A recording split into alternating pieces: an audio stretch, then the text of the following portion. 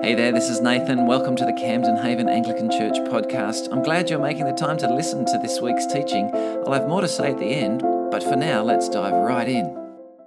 What I pray happens as we move through this passage this morning is that you will either have your picture of Jesus enhanced or refreshed, that you would realize again what it is he wants from you and what it is he is doing in you. Those three things. Who is Jesus? What does he want? What's he doing in you? Over the past few weeks, I have been harping on about the question, who is Jesus? I've been saying that is the most important question that you will ever face, anyone will ever face in their entire existence, the question, who is Jesus? And the reason I'm harping on about it is because Matthew has been harping on about it over and over. And I'm convinced that it is this question, the answer to this, answering this question will be a benefit in your life and in my life. So put it this way, if he is no one, if he is nothing special, then there is absolutely no consequence in how you respond to him. Take him, leave him. Doesn't matter. If, however, he is anything even close to what the Bible is saying that he is, then to take him or leave him creates a tremendous consequence. To take him is to receive meaning and eternity and identity and all those sorts of things like never before. To reject him or even play him down is to lose all those things: eternity, identity, security, and meaning. So over these past few chapters of Matthew's Gospel, things have been getting darker and darker as Jesus has been speaking to those around him about his necessary impending death. That at the hands of no less than the teachers of the law, the religious people in the world at the time, they are going to murder him. And that must happen. So the shadow of the cross falls down on all the words and actions that are happening from now on. So what actually is going on is the clearer our understanding of Jesus is getting in Matthew's Gospel, so the darker things are getting in Matthew's Gospel. But it is into this impending darkness that the story of Jesus' transfiguration literally bursts onto the scene. The transfiguration, if you just slow down for a minute, it is the most momentous, mysterious, perplexing, weird event that happens in the life between the birth and death of Jesus. The word transfigured in the Greek is the word we know, metamorphosis. Jesus goes through a metamorphosis. Isn't that weird? I don't know if any of your friends go through a metamorphosis, but these three see this happen. Metamorphosis is, in the Greek idea, is the changing of the form that is in keeping with the inner reality. The changing of the form that is in keeping with the inner reality. It's what's on the inside coming out to the outside. It's what a caterpillar does, isn't it? Caterpillar, pupa, butterfly. Metamorphosis. So what's going on here? Verse 1, after 6 days, Jesus took Peter, James and John, the brother of James, and led them up a high mountain by themselves. Now, right from the beginning of the story, Matthew is giving us a bunch of clues to have in the back of our mind so that we sort of understand another story to help us understand this story. And all of those things, 6 days, men being led up a high mountain, later on a face shining, a cloud and a voice coming from heaven, all point us towards a story in the Old Testament that you find in Exodus chapter 24 through to Exodus chapter 34. When Moses leads up Aaron, Nadab and his brother Abihu up a high mountain, and on that high mountain they're there for 6 days as the cloud comes down. And from that cloud, Moses goes into that cloud for about 40 days or so, and then comes back. His face is shining with the glory of God, however that happens. He's been in the presence of God. His countenance has changed. This is Moses. A bit like last Sunday night. Travis's face was bright red. Bright red. Like, seriously, I'm not exaggerating. I looked at, are you okay? I was worried he was going to blow a valve or something. Needed heart medication. He was looking for it. The reason his face was red is because Mr. 40-something had been with a couple of Mr. 20-somethings playing ultimate frisbee. They looked okay. Your face can change according to whose presence you are in. For Moses, his face changed because of the glory of God. It was reflecting to the Israelites. But here, what happens in this passage, verse 2, is there he, Jesus, was transfigured before them, metamorphosized before them. I don't think that's a word, but his face shone like the sun and his clothes became as white as light. So we're thinking, this is like Moses, but more than Moses. Moses' glow was a borrowed, reflected glory. Jesus, however, is different. It seems to be the source of glory. And it's not only his face that is shining, his whole being is bright and shining. You could say that Moses was like the moon, reflecting. Jesus is like the sun, the source of that light. So there's one hymn that goes like this: "'Tis good, Lord, to be here. Your glory fills the night. Your face and garments, like the sun, shine with unborrowed light." These three disciples, friends, are getting a glimpse not only of what Jesus would become in his exalted glory, Philippians 2, but they're getting a glimpse of what he was before he took on flesh in his pre-incarnate glory, when he shared glory with the Father from all eternity. John 17. And so it is John who's there on the mountain who in Revelation will describe Jesus in these terms: his face was like the sun shining in all its brilliance.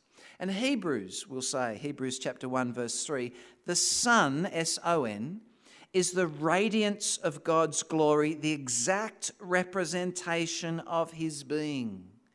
Paul on the road to Damascus, what happens to him? He's knocked off his horse by a light. You don't get really knocked over by lights, do you? Light does have mass, by the way, but you don't normally get knocked over by it. Later in 1 Timothy, Paul will say, God, the blessed and only ruler, the King of kings and Lord of lords, who alone is immortal and who lives in unapproachable light. Talk about shine, Jesus, shine.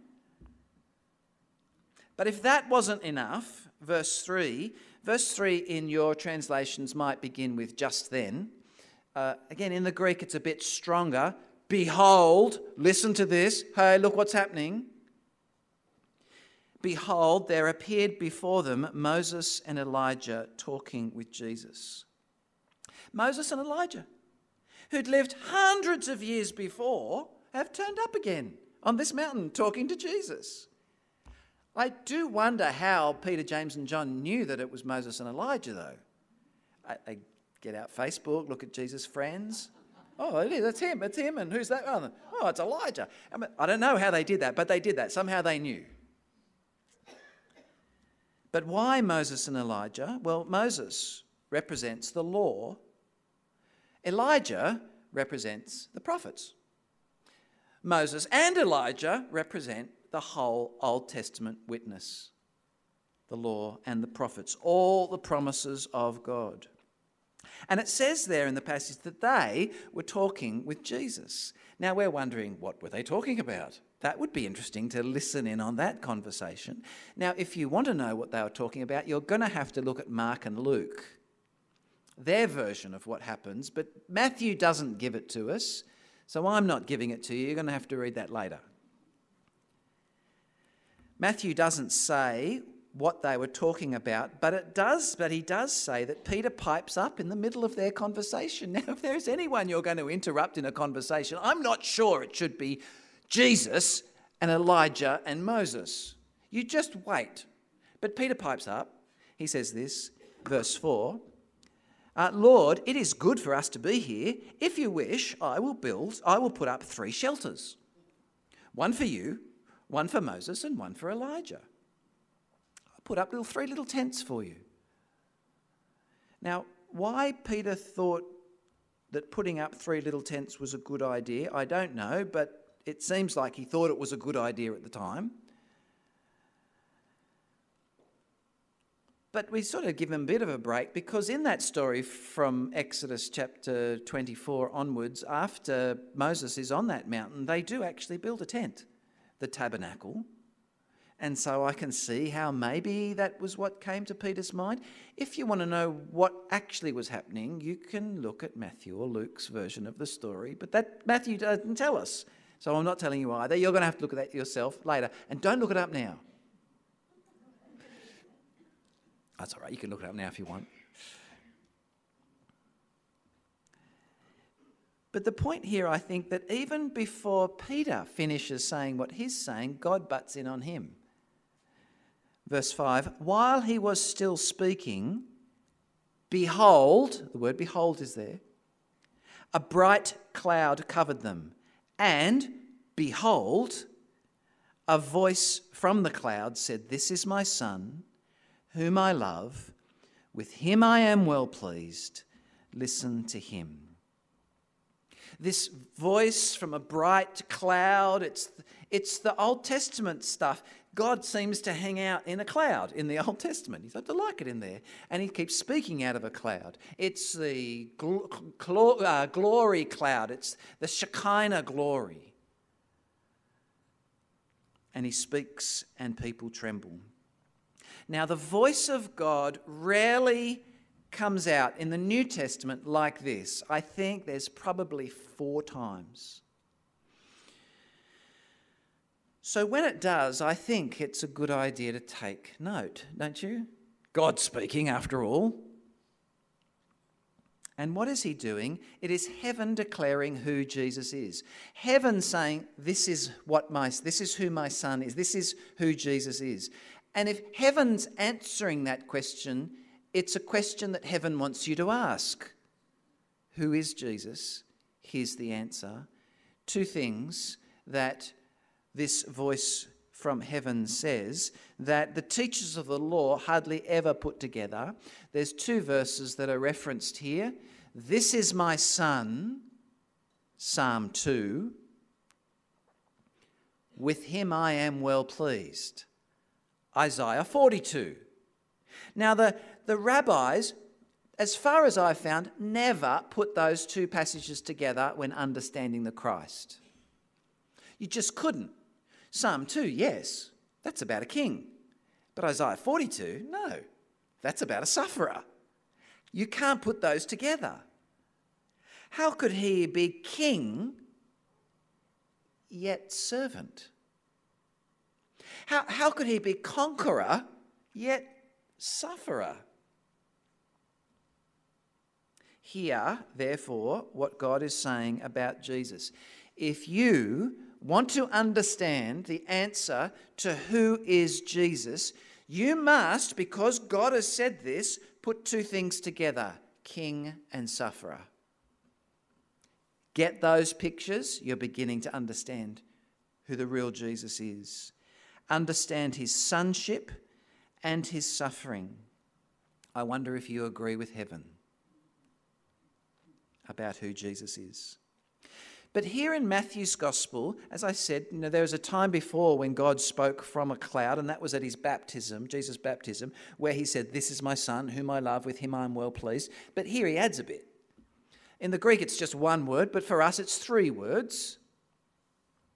Listen to him. Heaven saying, listen to him. Now, just imagine being Peter, James and John at the moment. They have all their lives been told to listen to the law and the prophets, to listen to the Old Testament witness, to listen to God's revelation in the history of Israel. But now they're being told, listen to him.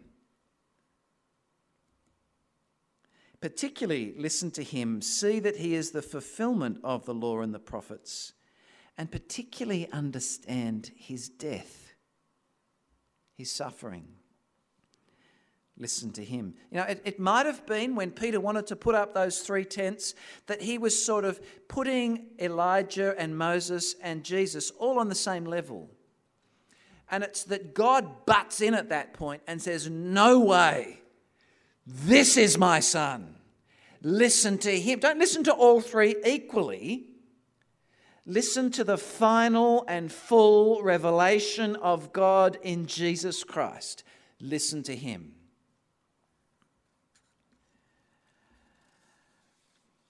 Now remember that Jesus said in Matthew chapter 5 that he'd not come to abolish the law and the prophets, but to fulfill them. Jesus is the full and final word. That's why Hebrews can say these words. In the past, Hebrews 1 and 2, in the past God spoke to our ancestors through the prophets at many times and in various ways, but in these last days he has spoken to us by his Son. How does God speak? Well, this says he used to speak in all sorts of ways, dreams and visions and all sorts of ways. But how does he speak today? His Son. Listen to him. Well, if I was there and a voice boomed from heaven, from a big cloud, I would probably do the same that Peter, James and John do. They fall on their face, terrified. Verse 6, when the disciples heard this, they fell face down to the ground, terrified. We're going to die! But listen to verse 7. It's so gentle. But Jesus came and touched them. Get up, he said. Don't be afraid. Notice he doesn't say, "Oh, get up," or "Get up." It's he touches them. Get up. Don't be afraid. And they're going, we're still alive. Verse 8 says, when they looked up, they saw no one except Jesus. Now, please slow down. Don't read over that too quick. See how significant those words are. They saw no one except Jesus. Who's gone? Elijah's gone. Moses is gone. Moses and Elijah have faded. Any other revelation has faded because it has been fulfilled. Again, Jesus alone is the full and final word. The law and the prophets are fulfilled. And if you're aware of the Old Testament, you are thinking in your head, if the law and the prophets are fulfilled, if all the promises of God are being fulfilled, that must mean it's the end of the age. It's the end of the age there and then. That is momentous news. And that is something you want to make sure everyone knows. But what does Jesus say? Verse 9, as they were coming down the mountain, Jesus instructed them, don't tell anyone. Oh, you can imagine them going, again? You just told us not to tell anyone that you're the Christ, the Son of the living God in the last chapter. And now you're telling us not to tell anyone that it's the end of the age? That seems to be important information, Jesus. Well, he will say, well, don't tell anyone yet. You will say something after the resurrection. Now, again, they weren't really understanding what the resurrection was all about until it happened. But they will speak later about this event. And this is partly, I suppose, why this whole event happens for them to speak about it afterwards. That's why they ask the question in verse 10, why do the teachers say that Elijah must come first? That is, before the curtain falls on that old age, because that was the expectation that Elijah would come. And they're saying, well, Elijah hasn't come. How can it be the end of the age? And Jesus says in verse 11, to be sure, Elijah has come, pointing to John the Baptist. But notice what it is focused on about John the Baptist's experience is that Elijah has already come, he says, and they did not recognize him, but have done to him everything they wished. And so he will say, and in the same way, they will do that to the Son of Man.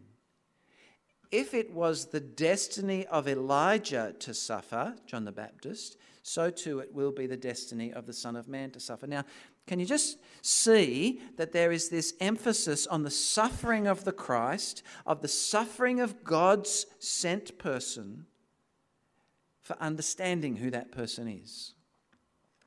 His suffering is absolutely central. Well, I wonder if my prayer has been answered this morning. Has your view of Jesus been enhanced or refreshed? The metamorphosis is really saying Jesus is God. Jesus is the final and fulfilled word of God because he is God. So John, who was on that mountain, he will call Jesus in the beginning of his gospel, what? The Logos. Now, the depth of this word, Logos, is absolutely amazing, but quickly for the Jewish person to say that Jesus is the Logos is to say that he is the word that fulfills all the law and the prophets. He's the Word of God. In the beginning was the Word, and the Word was with God, and the Word was God. But Logos is also a word that spoke into the Gentile world, into the Greek world. The Logos for philosophers back then was the idea of that which stands behind everything, gives substance and meaning to everything. It is the place, the Logos is the place where you find your true identity, your meaning, your eternity, your everything. And John is saying, I saw it on the mountain, and it's Jesus, the Logos. The transfiguration means Jesus is God. It's literally written all over his face. So has your view of Jesus been enhanced or refreshed? And have you been reminded exactly how you are to respond to him? So the metamorphosis of Jesus means we are two words. Pay attention to him. So as Gareth did that reading from 2 Peter, and you can check that out later, but part of it says this: we ourselves heard this voice that came from heaven when we were with him on the sacred mountain. We also have the prophetic message as something completely reliable, and you will do well to pay attention to it, as to a light shining in a dark place until the day dawns and the morning star rises in your heart.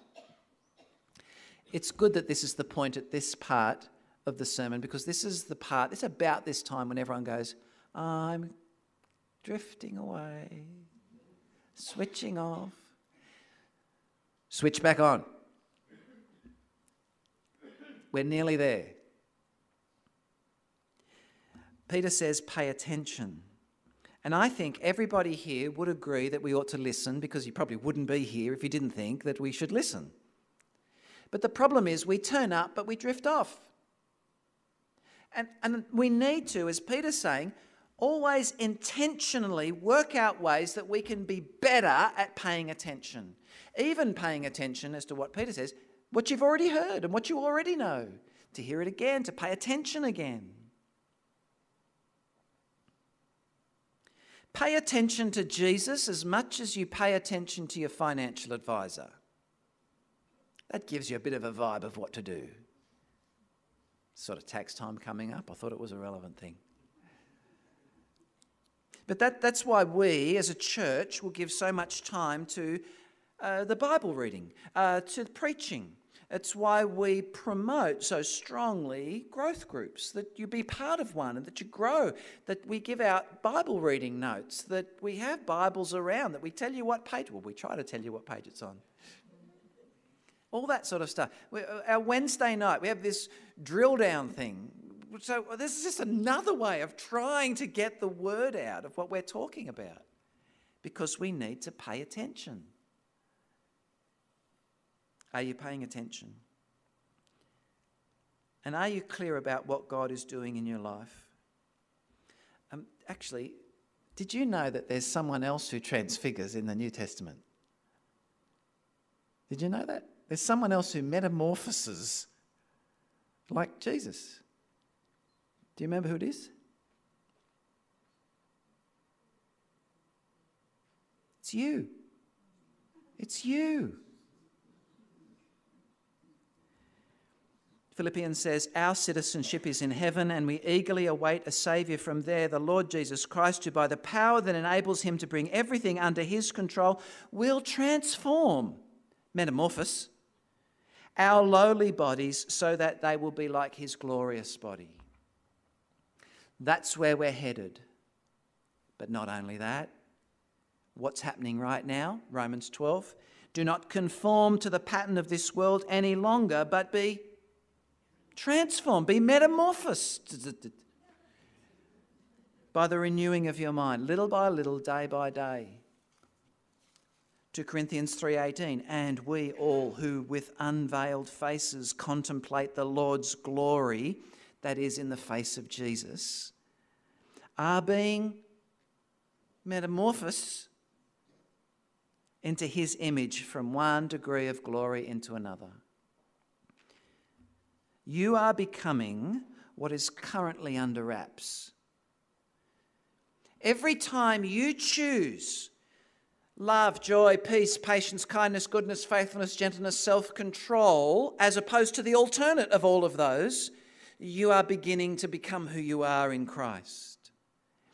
Every time you are concerned that somebody else knows about Christ, you are beginning to become who you are in Christ. Every time you praise him with song or whatever it might be, what is on the inside is beginning to break out.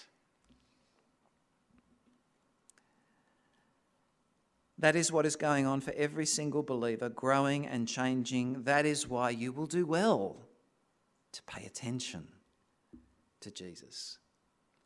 Eyes on him. Ears on him. Understand who he truly is. Understand who you truly are. It's the only way. And it's a wonderful way, and God's given it freely to everyone to listen to him. Let me pray. Loving and heavenly Father, we pray, refresh our vision of Jesus today. Enhance it if it needs to be. Help us to see him as he truly is. And Father, we pray that you would help us to remember how to respond to him, to pay attention. So help us to do that as best we can. And Father, help us to remember what you're doing in us. Help us to day by day, from one degree of glory to another, be transformed. We are in Christ, and that inner reality, may it burst out, not only individually, but in all of us together as a church. And we ask this for Christ's sake. Amen. Hi again, this is Nathan. Thanks for listening to this podcast. I hope that we shared something that's helpful to you wherever you're at in your spiritual journey. Just so you know a little more about us, we are Camden Haven Anglican Church. We're a church that tries not to be too churchy and more relational. We meet every Sunday. We have 4 services at 2 locations. If you want to connect with us, you can find more about us on our website, Facebook, Twitter, Instagram, or just send an email to info@havenanglican.com.